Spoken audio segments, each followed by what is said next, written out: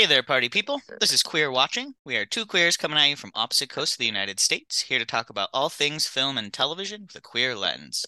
I'm Jesse, here with my best pal Brianna, and today we're talking about our top 10 favorite queer movies of all time. Well, We're going to try to issue a spoiler alert for all of them. We're going to cover quite a few films. We're not going to go into great detail, but spoiler alert for all the movies on our list, I guess. We may touch on some parts and a few little spoilers, so. We're just gonna kick right into it, starting with number 10. Brianna, what is your number 10 favorite queer movie? so my number 10 queer favorite movie is Bound. It came out in 1996 and is themed, I think, like a thriller. I categorize it as action romance. But the description is tough ex-con Corky and her lover Violet concoct a scheme to steal millions of stashed mob money and pin the blame on Violet's crooked boyfriend Caesar. And you might be wondering, why did this even make my top 10 list? And honestly, it has very little to do with the movie, but the fact that the person who showed it to me was the first woman I ever fell in love with. And then afterwards, we had really hot sex. So I get very nostalgic for that Sure. memory. Yeah. Also, because I'm pretty sure the first, like, however many minutes is a really hot sex scene between Corky and Violet. And I was like, oh, we're just starting right off the bat with gay sex. But I'm also a big sucker for action movies. I love a good heist. I love a good, are they going to get away from or get away with it? I remember there's this epic scene of one of the characters running down a hallway into an elevator, pressing the button. And do I think about that scene almost every time I'm in an elevator?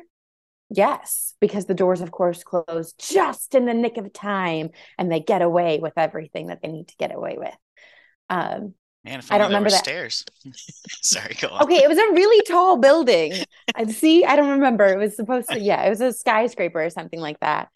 And apparently Christopher Maloney is in the movie. I don't remember what role he's in, but It's that pretty makes it even minor. better. Yeah, it's directed by the Wachowskis, so it's got some trans Ah, directors as well. okay, cool.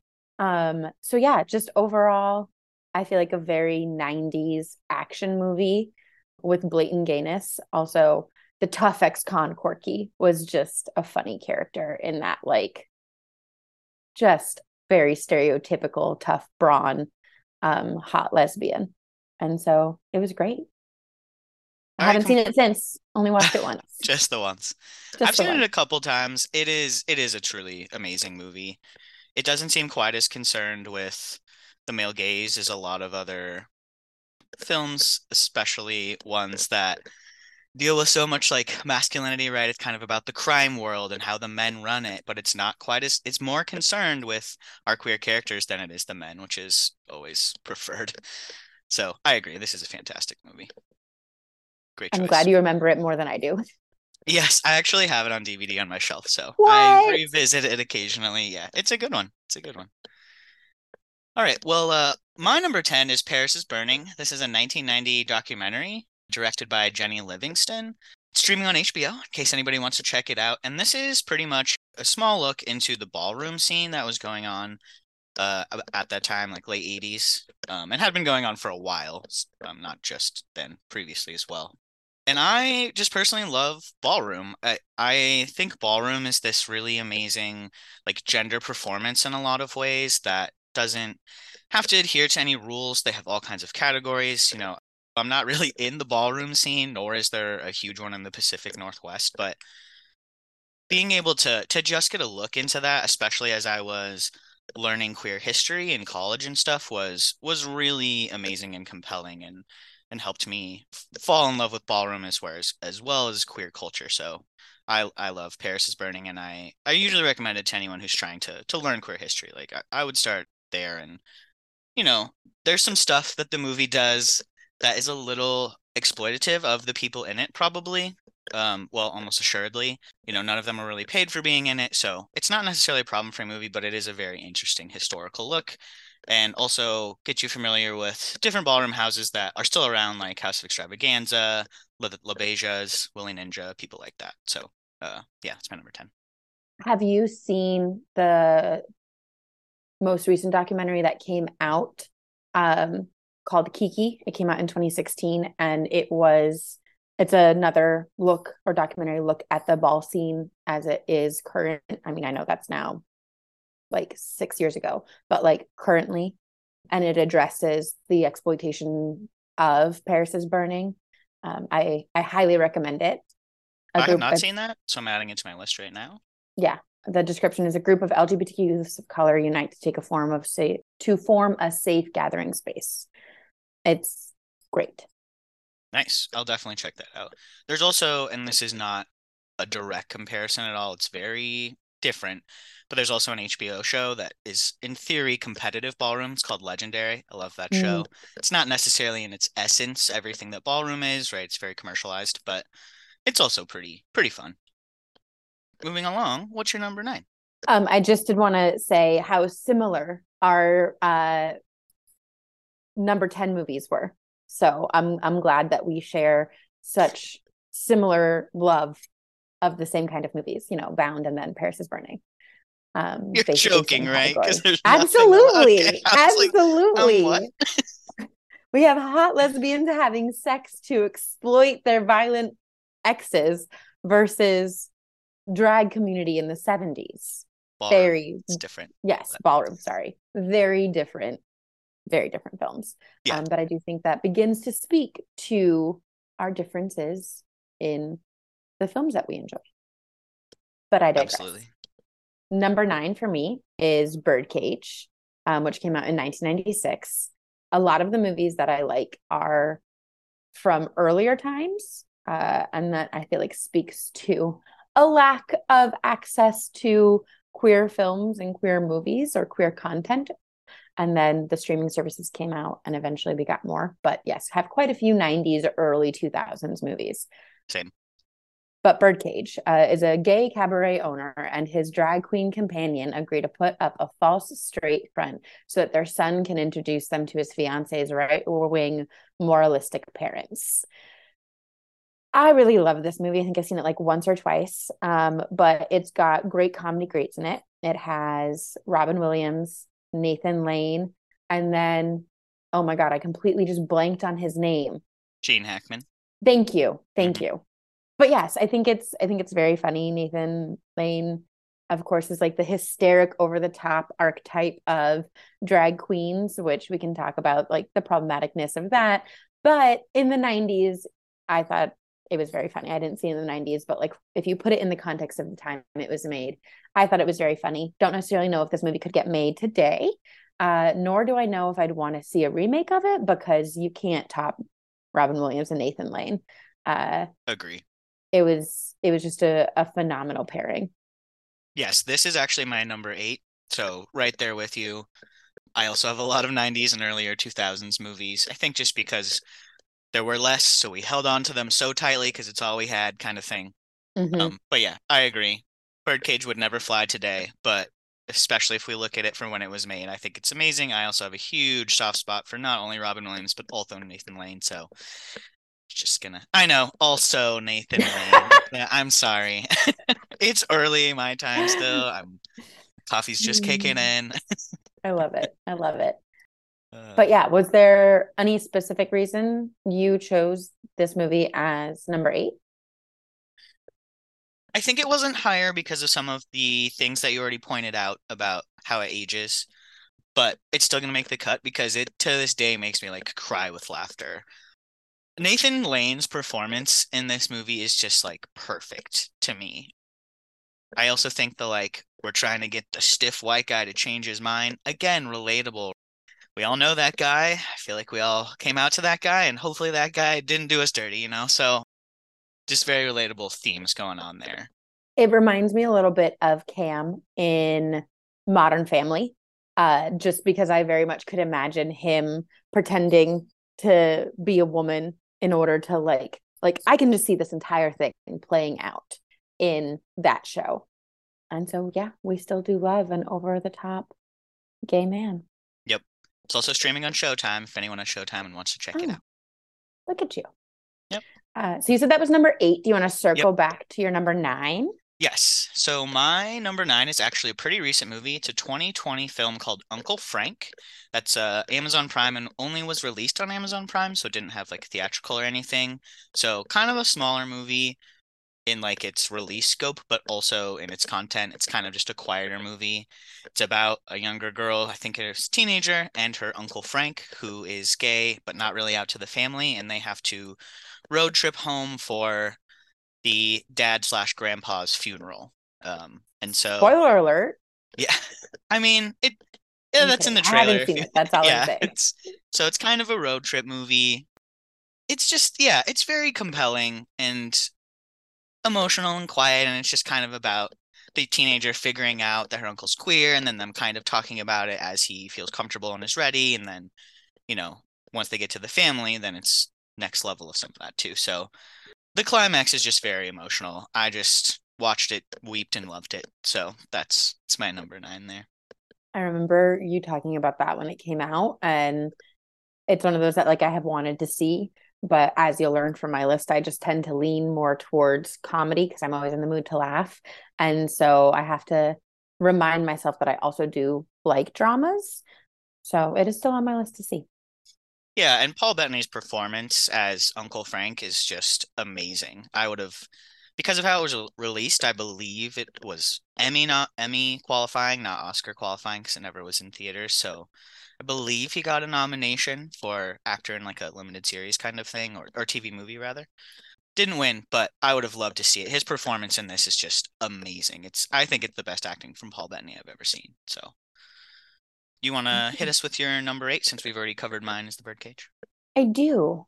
I'm also just Googling some of these actors because, I don't know a lot of them. For bigger Um, context, Paul Bettany is Vision in the Marvel universe, if that helps at all. it does because Okay. I know him then from A Knight's Tale, which is a movie I also Hmm. talk about nonstop. I do think it's interesting, though, that like our first three movies that we've talked about, all of them have actors in it that play gay people that are not gay. Yep. And like the roles in which we will find that personally acceptable and the roles in which we will take the stand of like, they've got to stop doing this Yeah, I actually have that noted on mine as well. There are exceptions, right? Nathan Lane is queer. is gay. Yeah. Yeah. And most of the cast of Paris is Burning, very queer. So there Very are queer. some exceptions, but yeah, you're right. I also grappled with that a little bit, especially how we feel today, right? I'm very bothered when they just throw a bunch of straight people into the queer roles, like looking at you, Power of the Dog. So yeah, I'm with you on that one. Is that a movie? Yeah, that it was Okay. the most nominated Oscar movie last year. Benedict Cumberbatch plays the lead. And I will say, we don't always know everybody's sexuality, right? It's entirely possible that they're queer behind closed doors and it's none of our business and they don't want that out to the public. But at the same time, I don't see a problem in choosing actors that are just as capable and are out to the public to get more of that authenticity. Yes, we 100% do not support the forcing of people to come out in order to quell or squash the queer baiting Yes, rumors, looking at the people absolutely. who just outed Yep. that human being. Yes. But yes, I was curious because you were talking about it being for older movies, but Uncle Frank is a newer movie and Paul Bettany is not Yep. queer to our knowledge. So was that something you grappled with when going to Yes. see it? I don't think I knew what I was in for when I originally watched it. And Mm, so I kind of just took it blank slate. But that would be my one critique. However, I was also so moved by Paul Bettany's performance that it's like a I am also hesitant to say that, you know? mhm, So, that makes sense. yep. So then my number eight is Saving Face. Came out in 2004. And I classified it as a romance because there weren't many moments where I was like, haha, this is so funny. So I guess it could also get drama. Anywho, a gay Chinese American and her traditionalist mother are reluctant to go public with secrets that clash against cultural expectations. Now, I actually didn't see this in 2004. I recently saw it. I feel like this year, like a couple months ago, I was talking to you about it. And I'm sad that I waited so long to see it because of many reasons. It came out in 2004 and from my experience, gay movies that came out around that time had horrendous acting and were just like super cheesy and just bad. And that was not the case for this movie. I thought that the people, I clearly you disagree, but to the standards of some other movies Sure, that were gay that came out in that time, sure. like to me, it was no worse than Imagine Me and You, which I feel like is another movie that came out around that time. But I liked this one because it was, I think, the first and only even to really this day movie that highlighted gayness in Chinese American families. And while that was one issue that the movie confronted, they also confronted the like issue of disappointing your family and Yeah, letting down your family and your family and you as a person who is part of that family, your obligation to support them, which was also something that I related to as a Latina, is like it's more of a family mentality rather than like an individualistic mentality. And so it coming up against that like Americanization of like, do I choose myself over my family or do I sacrifice what I want for the betterment of my family? And I feel like it does a really good job of showcasing that struggle and then also showing a resolution that I was not expecting. So yeah, I really enjoyed it. I thought it is a solid movie, and I want to see more. I want to get to a point where I'm not surprised by protagonists not being white, and so I was really happy to see that this movie was a thing in 2004. yeah, I like this movie. It is pretty cute and it is unique in the ways that you described. The director is Alice Wu, who also did The Half of It, another queer film, as well as wrote the animated film that we watched a couple of years ago called Over the Moon, if you remember. Yeah, so she's the writer on that, which is the same theme, right? Mm-hmm. Yeah, so I love that movie. That movie was mhm, a lot to watch. that's fair. Yeah, Yes. that's fair. I liked it quite a bit too. But yeah, and I also really appreciated that it was bilingual. Like they didn't shy away Hmm. from using Chinese. Hmm. Um, because I feel like sometimes that to me is a decision that could sacrifice people, Americans, from wanting to see the movie, especially because there's prejudice within the type of accents that we want to hear, the type of languages that we want to hear. And so I was like, yes, fuck yes. They chose to include Chinese. They chose to include, I believe it's Mandarin, and really just kind of like highlight that culture while also highlighting queerness. I'm Yep. removing myself from my soapbox. Jesse. No, no, no. Honestly, that is why this movie is special. So I think I totally agree with you. I wouldn't say the acting in this movie is amazing, but I think what it's trying to convey is conveyed and is very, especially as a queer person at that time, was amazing to watch, right? Another one of those examples at the time where you see it and you hold on tight to it because it's one of the very, very few and one of the very few that's not just full of white people. So, Yeah. Yeah. yep. And I feel like the bar to which I compared the acting to, like I was saying, is the bar of which a lot of queer films were giving at that time. Yeah. We've gotten better as actors. Yeah, I mean, it's honestly a lot of a symptom of dealing with what you got, right? It's probably hard to get queer movies financed in the early 2000s. There are not a whole bunch of people that want to throw their money at that because they don't think it's going to make money because of the societal stigmas and implications. So, yeah, I understand exactly how these things happen, but I am glad that we are turning a bit and spending more money on queer stories because I do love to see it with a higher budget and Yes. yeah, just more resources. Nothing against any of the cast. That's not at all what I'm saying, but yeah, I'm glad we've turned that corner a bit. Same. Okay. So what was your number 8? Eight was Birdcage, so I'll move up to seven because we already covered the Birdcage. Ah, okay. Yep, yep, yep. So my number seven is actually another documentary. I've got two of them on my list, and it's Disclosure. So this one's on Netflix, came out in 2020. Directed by Sam Feder, who hasn't made a lot of other things. He did a Kate Bornstein doc at one point, but mostly just Disclosure, and it seems in a pretty tight partnership with Laverne Cox. She's definitely the face of it, if you will. And this documentary kind of just explores trans people and the media. And how we've been portrayed in the media, how that's changed over time, and honestly, the bigger scope ramifications of portraying us in these different ways. As a trans person, the first trans people I saw on television were actually on well, no, I'm going to use the word trashier television shows like Maury and Jerry Springer and things like that, where we were there as a butt of a joke. Now, a lot of trans people are still very aware, and we're there to push back on being the butt of that joke and explain, hey, we're human beings, and like we are not these freaks and monsters that you think we are.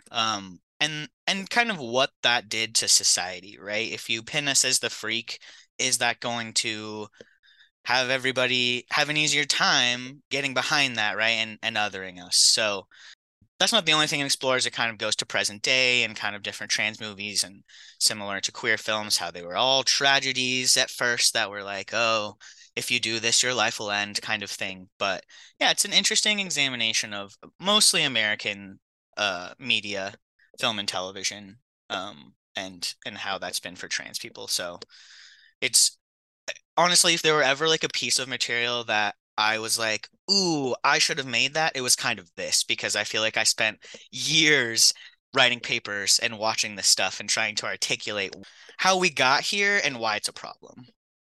Yeah. And Laverne Cox was an executive producer of Yeah, Disclosure. So that's cool. why she's paired with it so much. But I agree. Hands down, I loved this documentary. I thought it was phenomenal. And I thought it had not only a really good like critical lens of portrayals, but also didn't leave you feeling despondent and hopeless. Hmm. It felt like hopeful in that it did show the growth arc Yep. of like where media is now and where it was and like where it still has to go.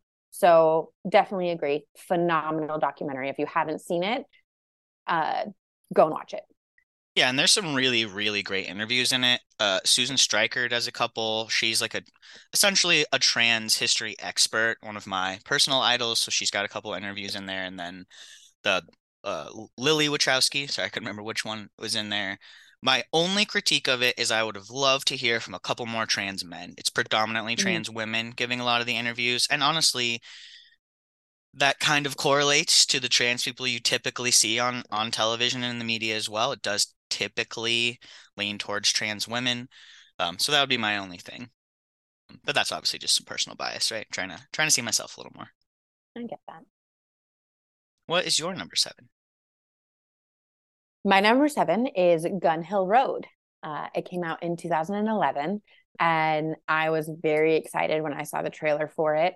It is a drama, and oof, does it hit you in all the feels. It also came out the same year, I believe, as the movie Pariah, which is another phenomenal movie and probably should have been in this list. But again, I've only seen it like once. Um, and I had to choose. So, Gun Hill Road, what's the description? An ex con returns home to the Bronx after 3 years in prison to discover his estranged wife and his child exploring a gender transformation that will test the fragile bonds of their family. Whew.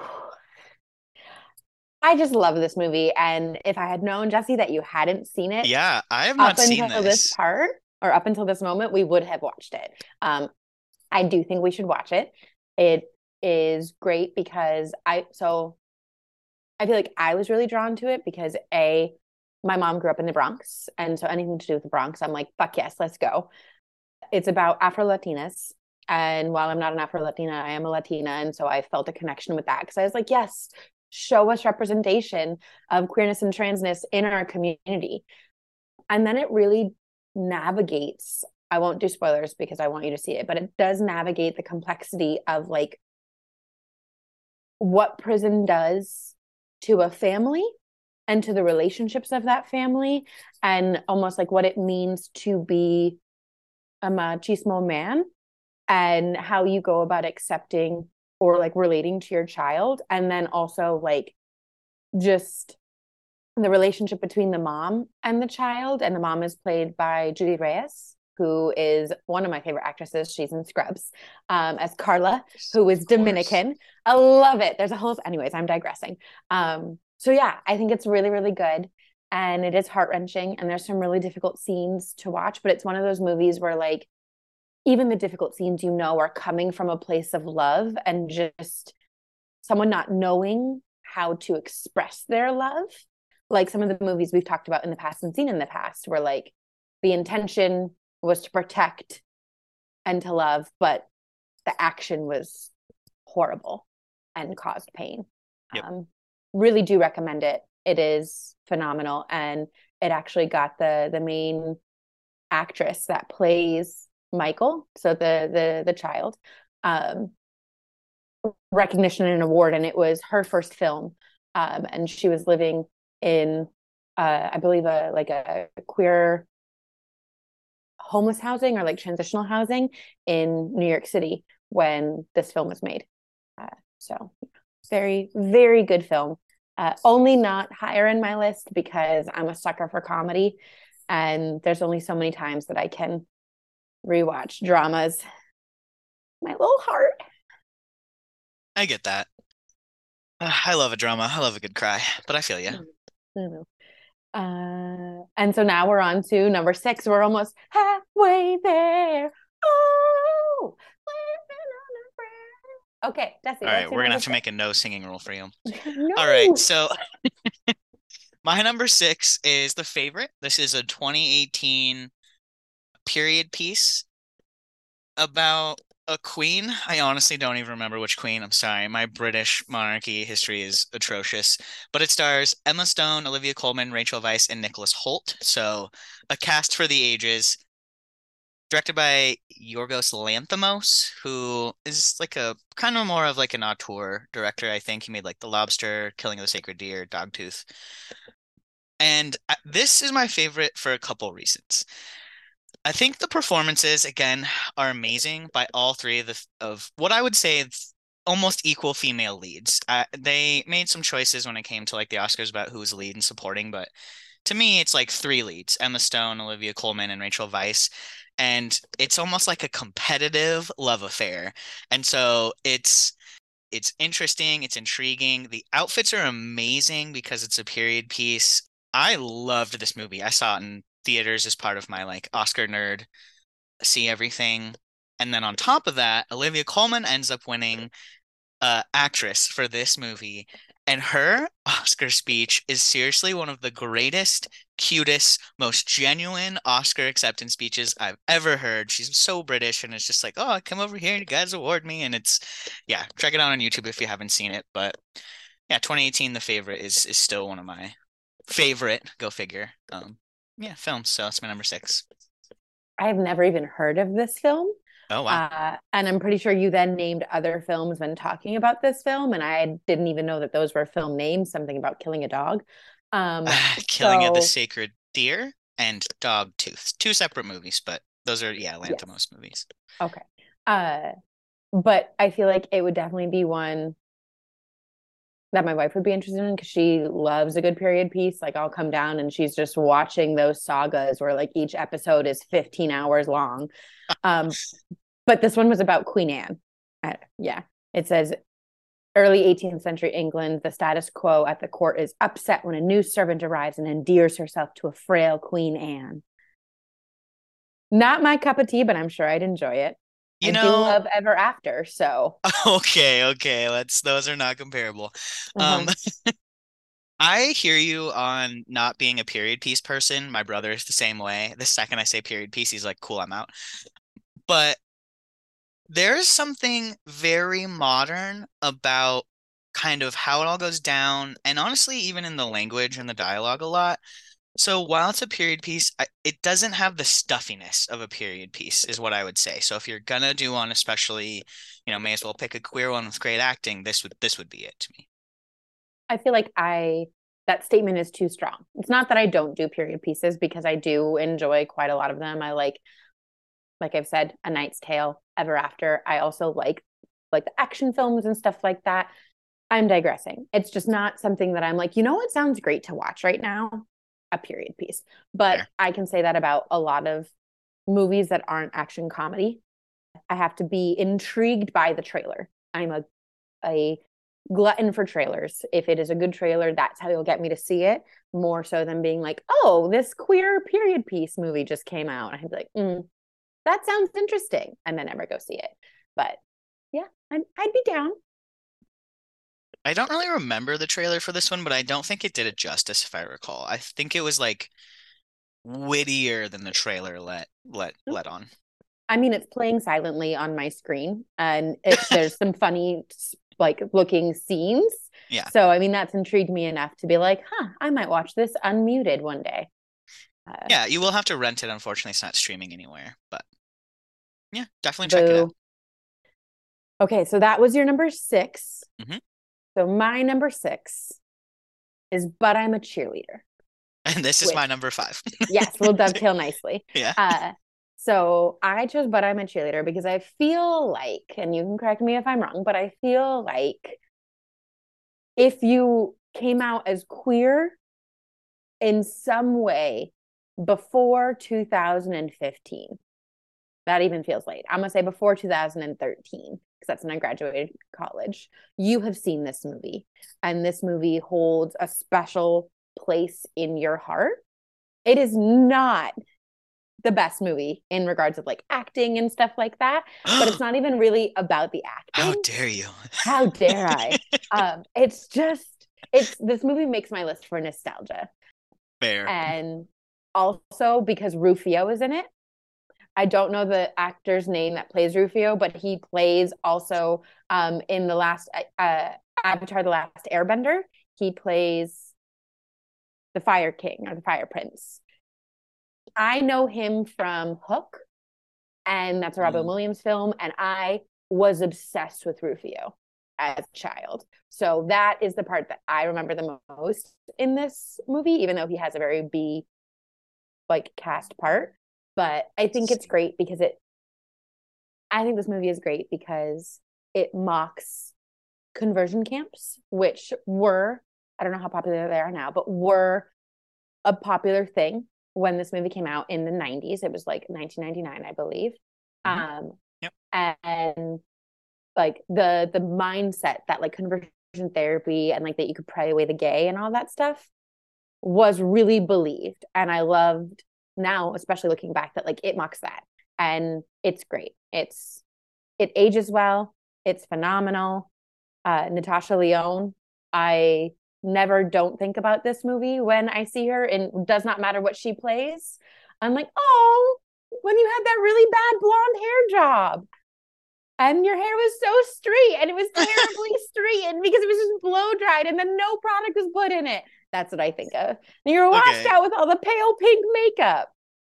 Okay, that's fair. That's Yeah. fair. Yeah, I love seeing a baby or very young Natasha Lyonne, as well as Clea Duvall, who's her love interest and is from things like Girl Interrupted. So, Zuko. Sorry. Zuko is the fire prince from Avatar: The Last Airbender, who is voiced by the guy that plays Rufio, who's also in But I'm a Cheerleader. Okay, I'm done now. You can go. oh, okay. Phew. Thank goodness I wasn't talking.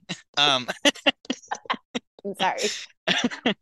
yeah, I mean, to me, this movie is like a spoof of conversion camps, complete with a nice RuPaul role that I always love. Yeah, so he plays like the assistant at the camp. He's often outside like mowing the lawn, really sexy in Yes. short shorts, but is like, I'm Yes. straight. And you're like, stop, RuPaul. There's no world where you are straight. Okay, he plays not in drag in this movie. Oh, yes, yes, he just Okay. plays himself. Yeah, which is always thrilling to watch. But yeah, this movie is honestly like so special and iconic to me. It's such an exaggeration of everything.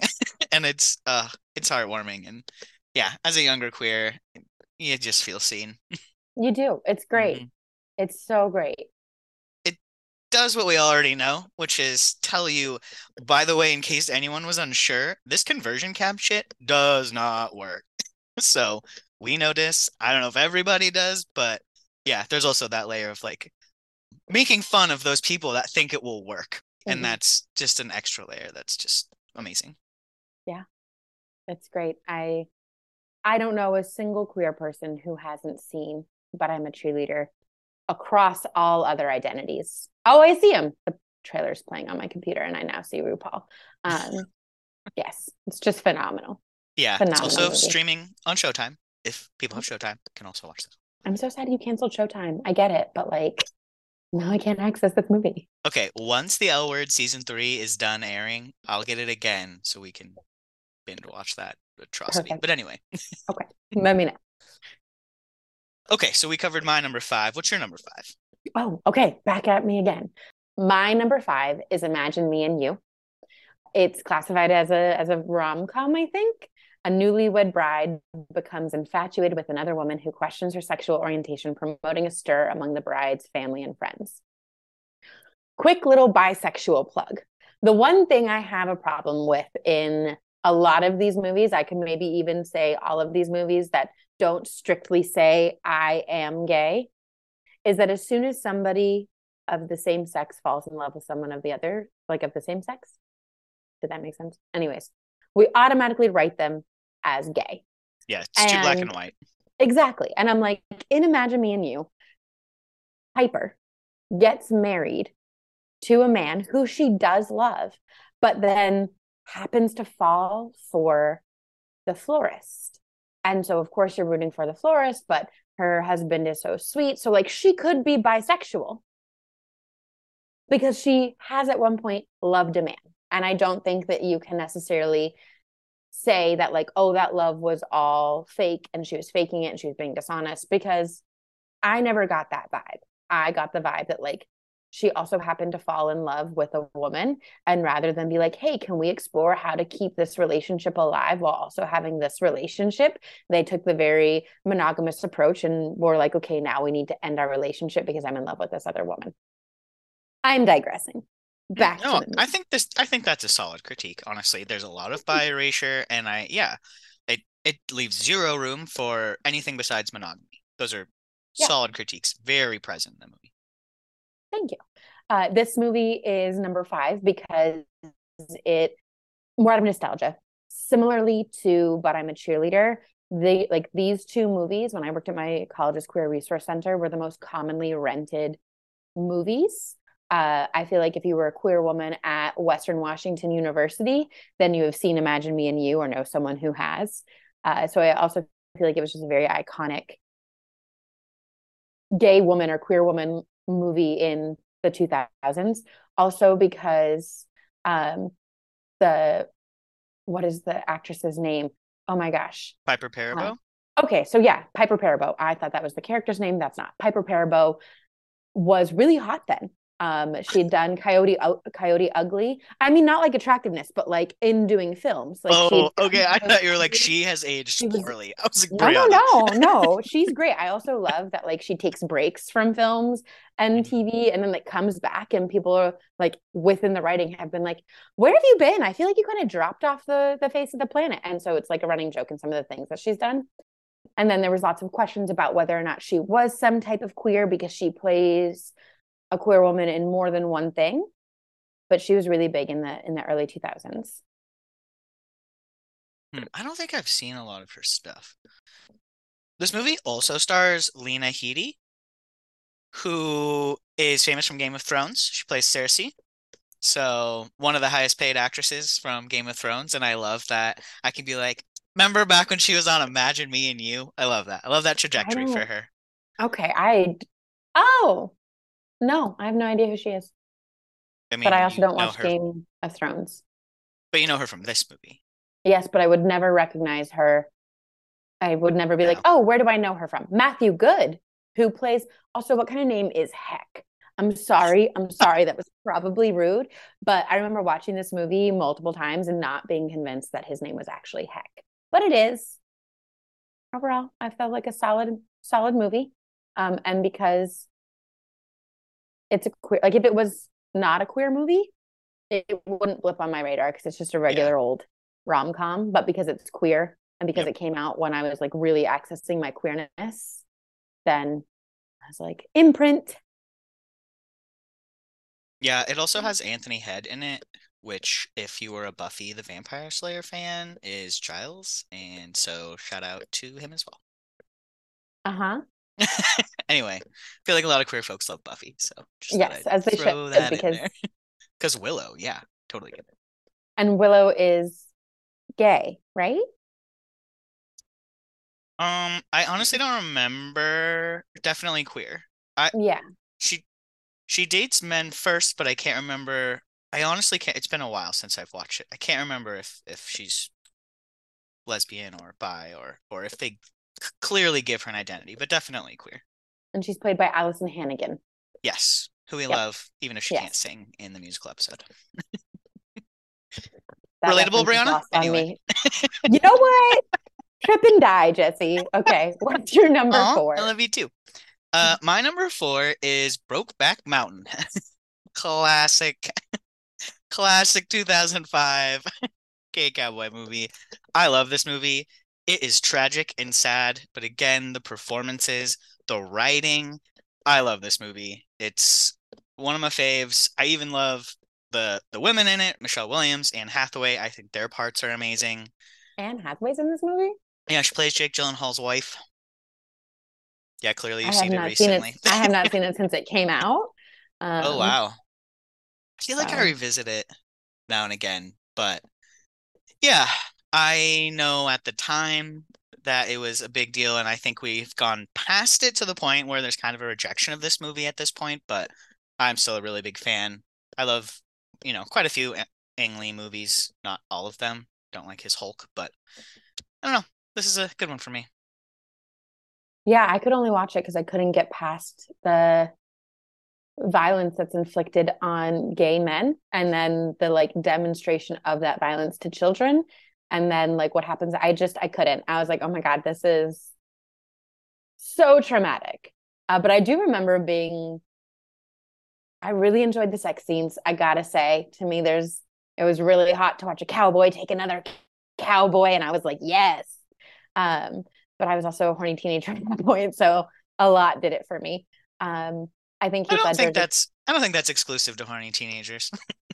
I get that. I Yeah. get that. If I remember, the sex scenes were pretty hot. If not, I vaguely recall a little rapey. There was a lot of like forcing himself on him, but nope, not going to say that statement. So it was I mean, interesting. should there have been a consent discussion? Absolutely. Yes. Yeah. Yeah. It kind of Yeah, depends on how you read it, I think, but I could exactly. definitely see that argument. Exactly. And I mean, we have two phenomenal actors, like you were Yep. saying. Heath Ledger and Jake Gyllenhaal did a phenomenal job. I think one of the actor deaths that hit me the hardest and I still think about today is Heath Ledger. Yep. Like, just a phenomenal, phenomenal person. And Michelle Williams as well, who was his wife in real life. Yep.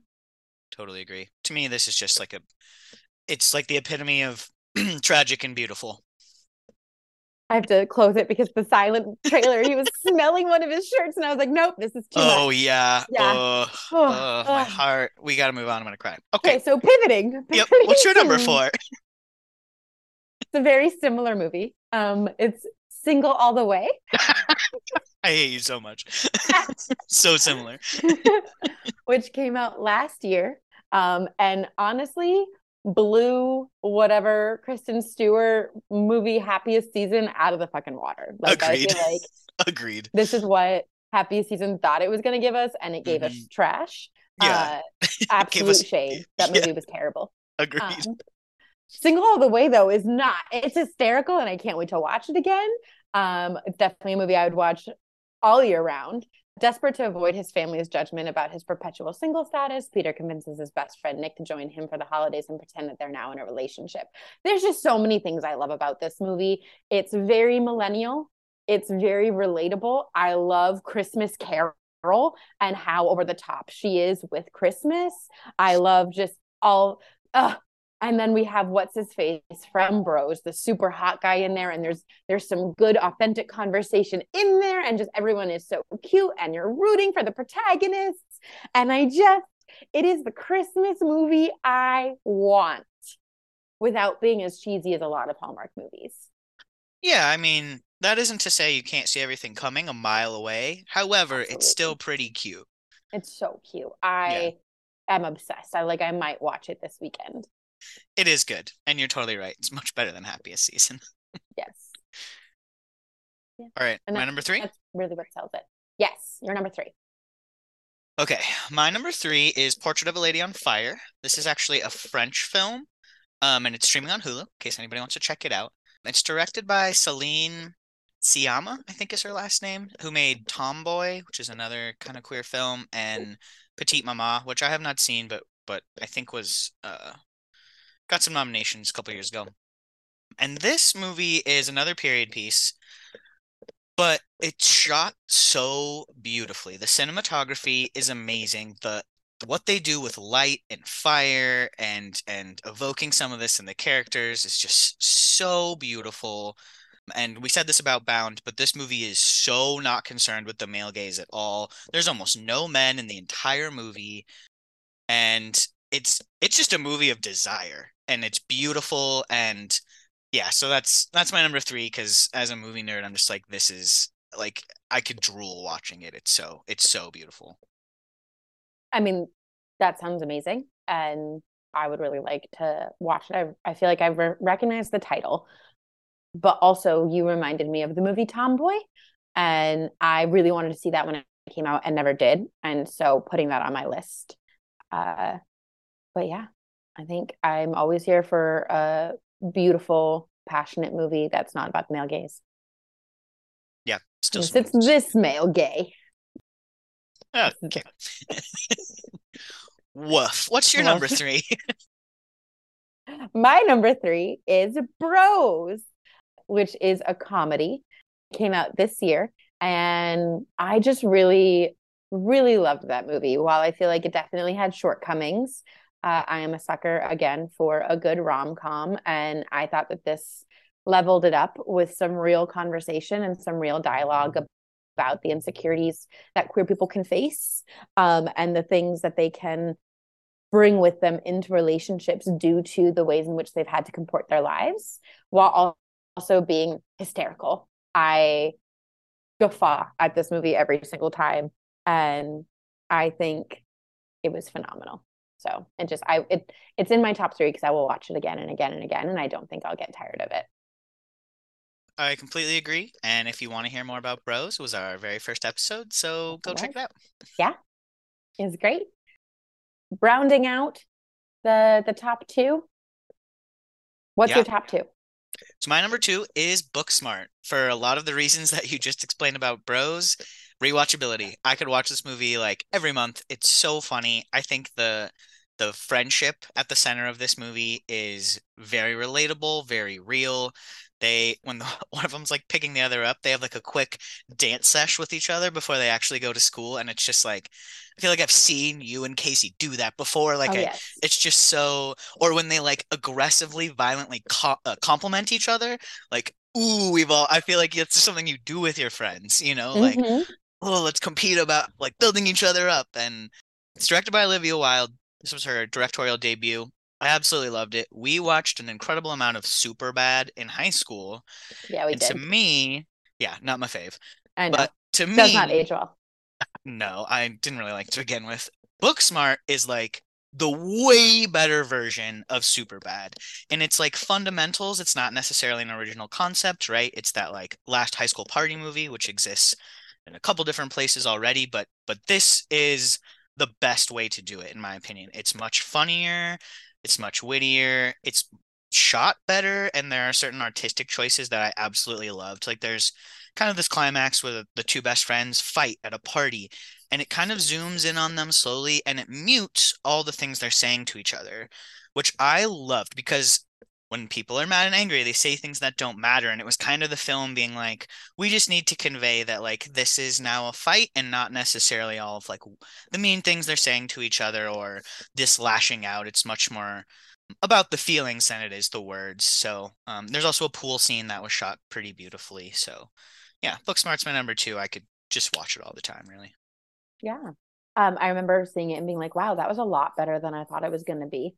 I do think it's interesting, and you can correct me, because I feel like that movie had queerness in it. One of the main characters was queer, but it was not about queerness. It didn't necessarily like center queerness. Whereas like all of the other movies that we're talking about have centered queerness much more, or it's been a much more like prevalent topic. So Yeah. I think it's interesting that like it became your number two for our top 10 queer movies. Yeah, that's fair.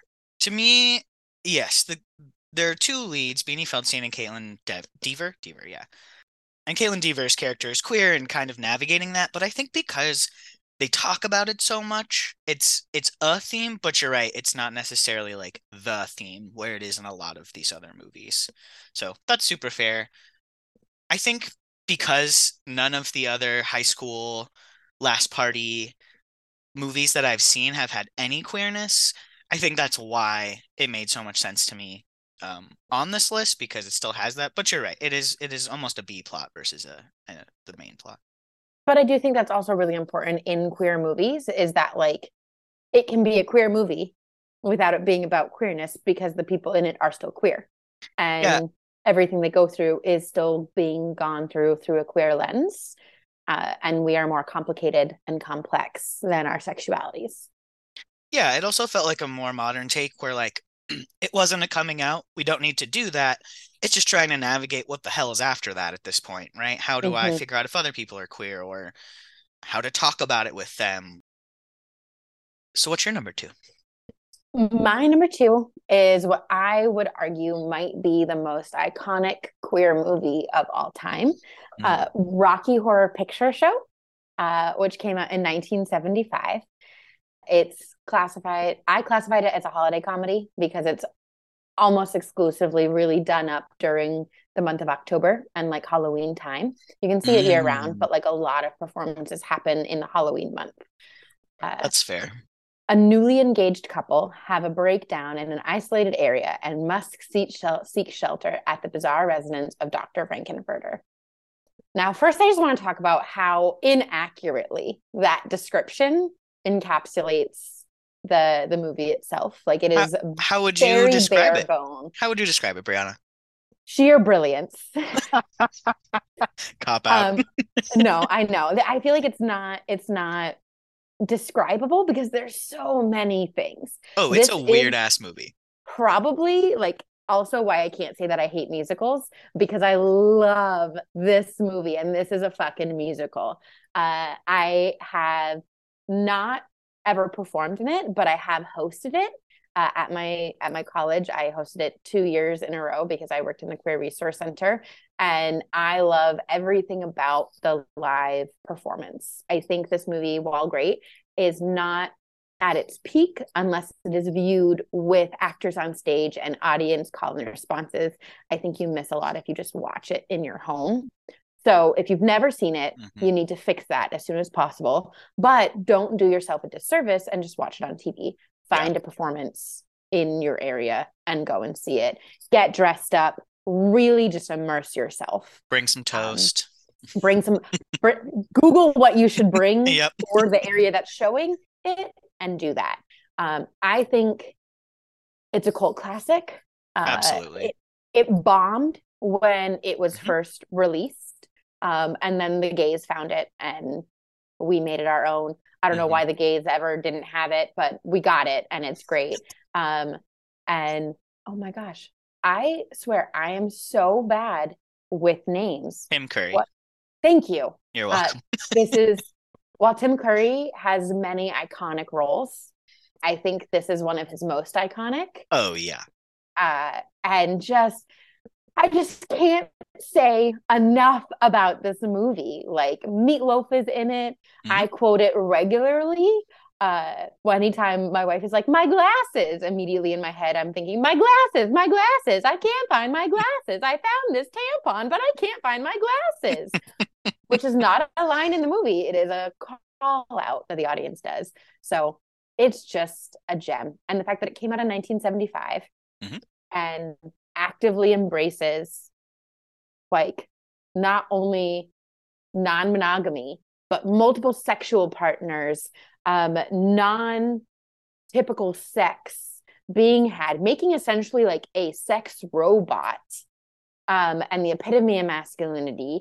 It shows like I don't know how I would go about classifying Dr. Frankenfurter's gender presentation or gender identity, but it shows not transgression, that's not the word I want to use, fluidness through those things.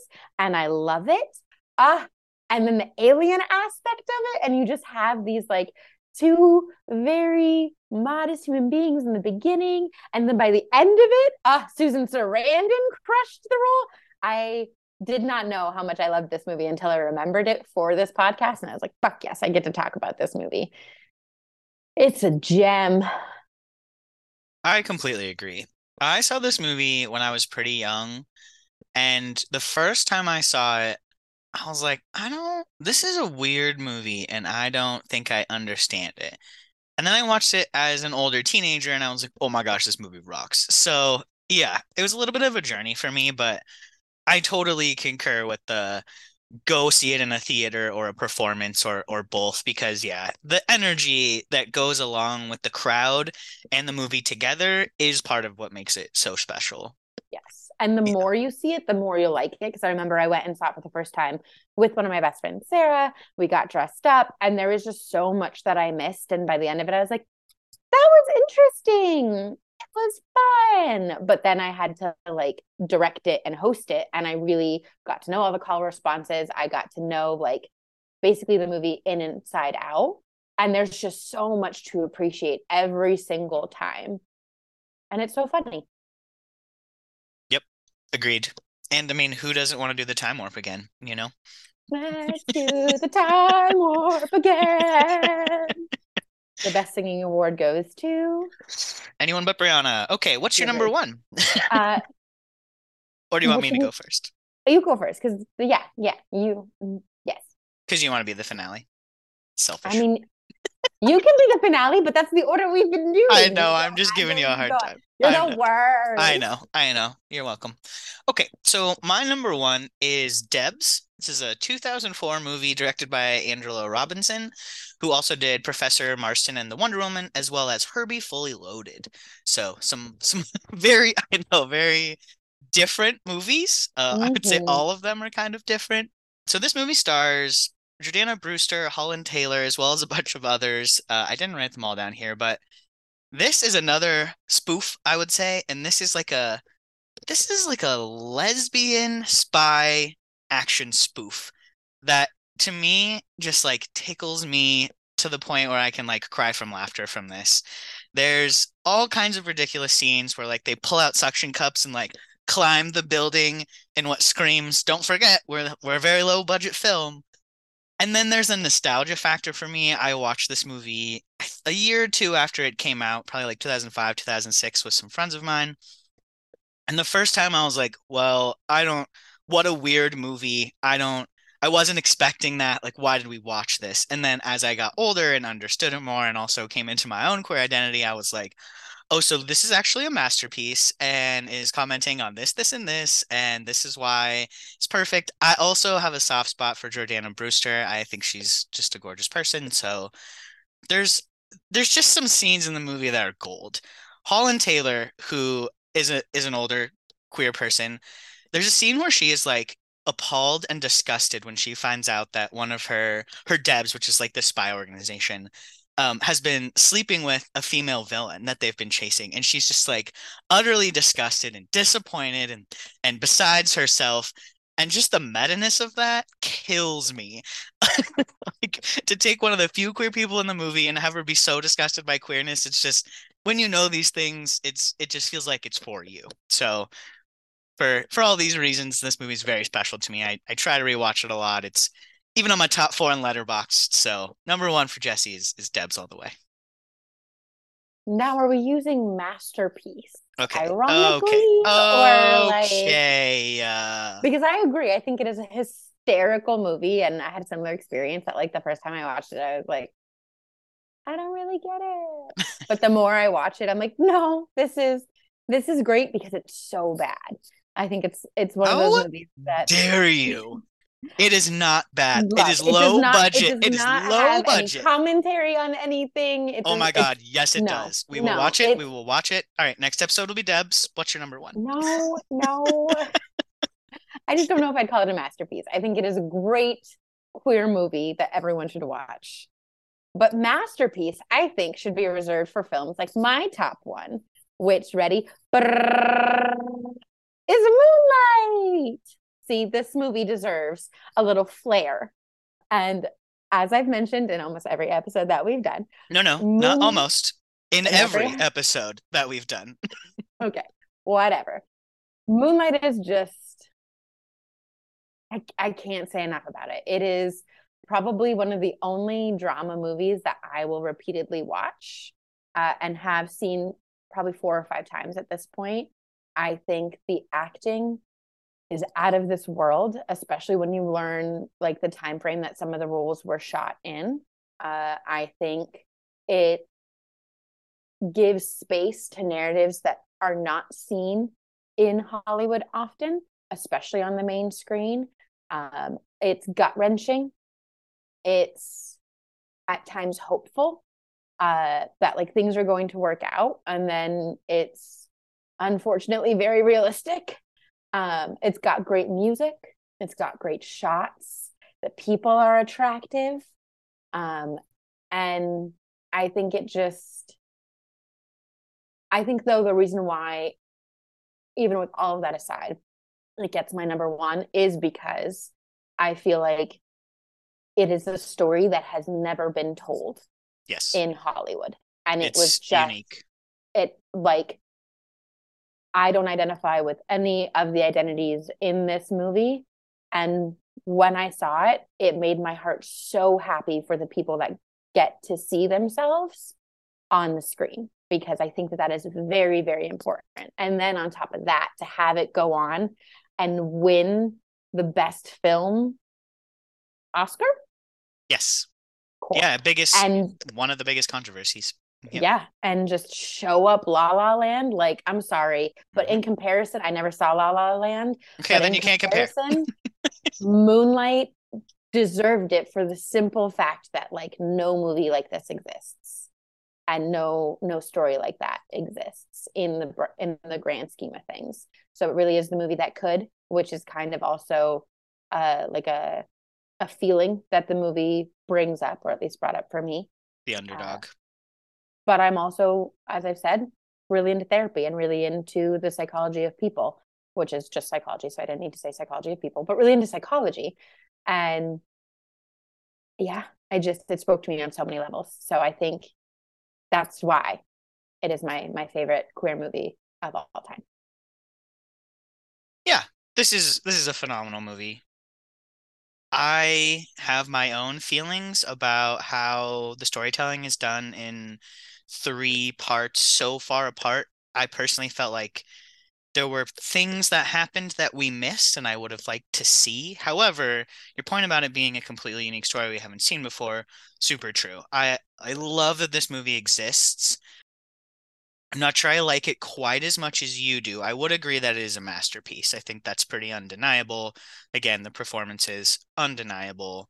I love the trajectory that this movie went through and like its nice little quiet opening all the way to Oscar Best Picture winner. That's like Oscar-wise the underdog story. Absolutely love that, especially when we consider the content of this movie. So, yeah, I agree with you. Honestly, the third act is oof. It's so moving. It's so moving. The Mm-hmm. conversation he has with his mom and his, how do we refer to him? Previous As friend. I would say, like high school love interest, or like Yeah. second act love interest, Yeah. and also friend. hmm Yeah. The third act is so incredible. Yeah. Yeah. That alone, I think, deserves all the awards.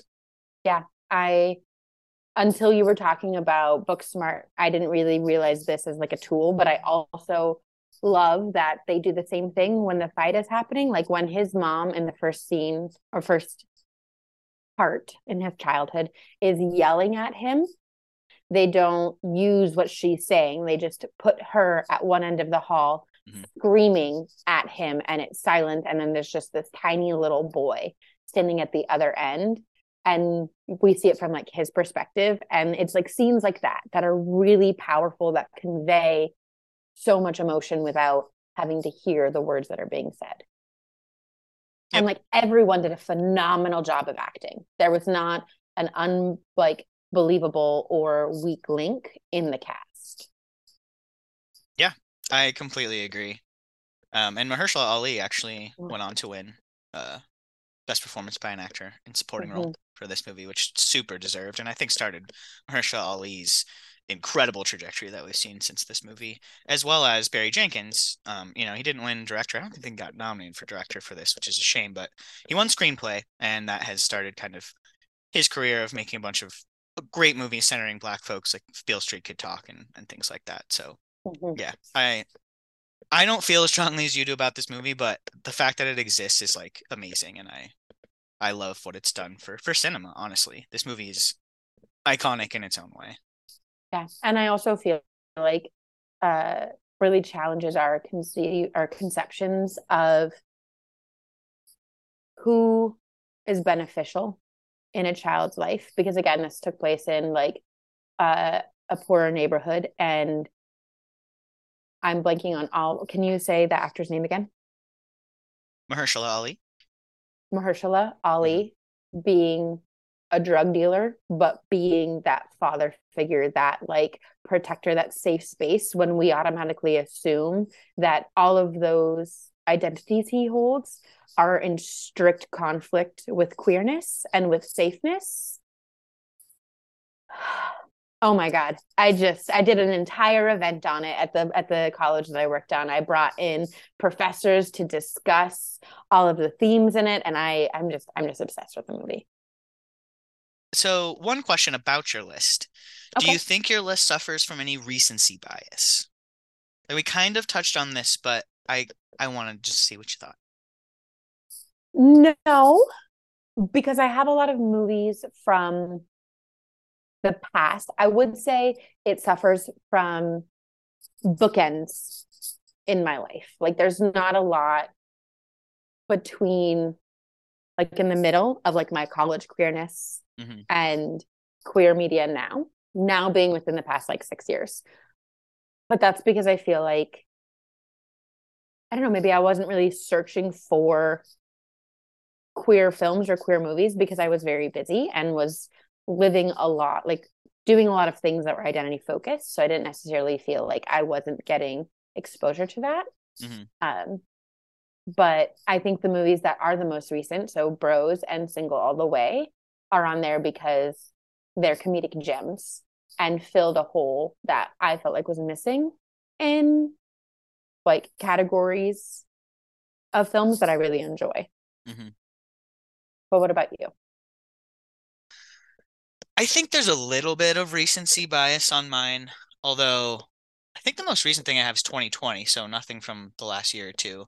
I think there's like rewatchability bias going on in mine. I think that the reason that the docs are a little lower is because they don't have the rewatchability, and I think Debs and Booksmart are one and two because how rewatchable they are, because they're easier to digest comedies than say Portrait of a Lady on Fire, Brokeback Mountain. Those are more downer films, much more intense. So I think the genre of it all and the rewatchability kind of formed my list a little bit. Obviously, mine's not quite as comedy heavy as yours, but those did kind of still rise to the top because they're just a little more comfortable.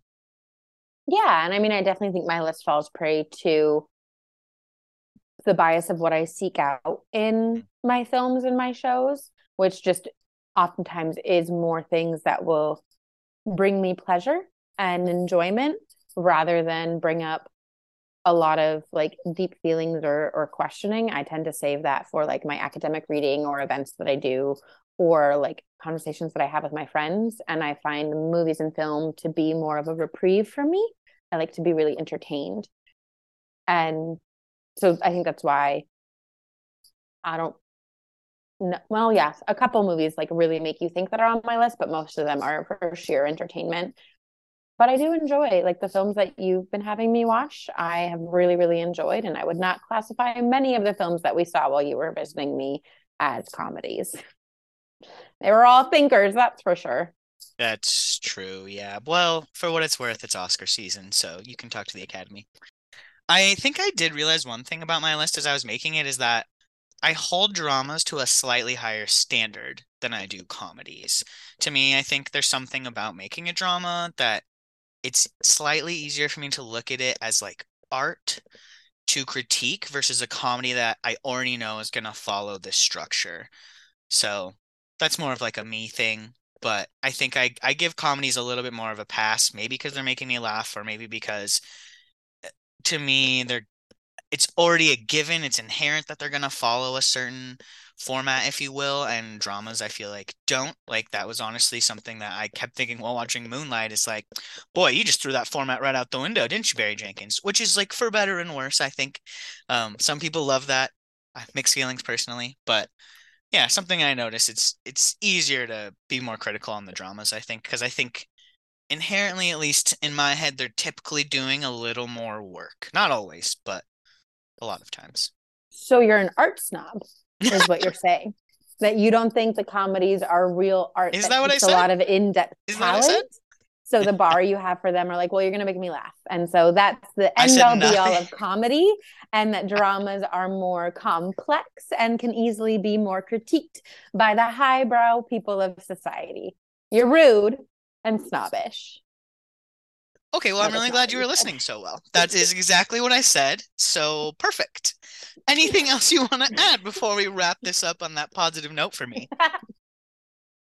um, I am glad we did this because now I have a list of other movies that I want to watch. And I feel like as we keep going, it's going to become more and more difficult or increasingly difficult to determine what movies and TV shows we're going to be watching just because there is so much content to be consumed.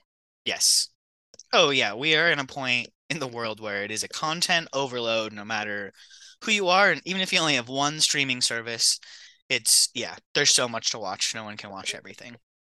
I also, it did not get lost on me that neither of us had any queer foreign films nor queer horror films. Portrait of a Lady on Fire is a French film. Oh, okay. I didn't know that. Yeah. Um, but at least no horror. And I think that that speaks to the fact that You you don't don't like think horror. Uh, hold on.